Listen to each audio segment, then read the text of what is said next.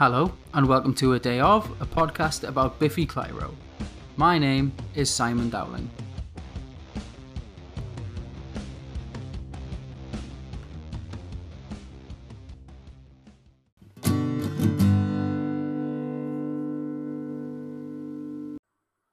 I made a film in sixth form that was meta as fuck, or at least I thought it was. I tried to make a short film about a kid who accidentally dies because he falls asleep with his headphones on and chokes, but then we watch it again and it plays out, but this time someone calls him just as he's nodding off and he survives because I was emo as fuck. But I filmed it and it looked like absolute shit when I was editing, so having been inspired by the recent release of A Cock and Bull Story, I made a film about how hard it was to make the film. It was just me and a classmate sitting in front of my laptop arguing about the edit, and in the last few minutes it faded to this like sepia tone and Breatheher played, and I was now drinking a pint of vodka, and when Simon sings "I think I'm falling," I fell out the chair. I would now, 16 years later, like to confess that that was a complete coincidence. My teacher had said that it was really impressive how I'd matched the visuals to the lyrics of the song like a music video, but it had actually just happened completely by chance. So if you want to take some marks off me respectively, then feel free.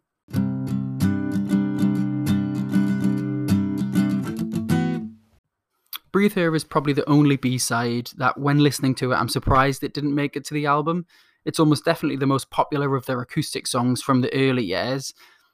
If it was on the end of the album in the place of Scary Mary, I think the album works just as well. Although Scary Mary isn't acoustic, it's just clean. And I love All the Way Down Chapter 2, but I don't think it works on the album as a whole.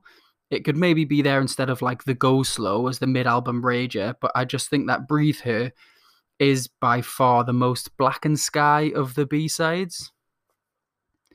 Also, it's in standard tuning. Bookend the album with standard tuning songs for the home guitarist who can't read tablature and play Muse's Newborn in the wrong tuning in their first band. That totally didn't happen to me at all whatsoever.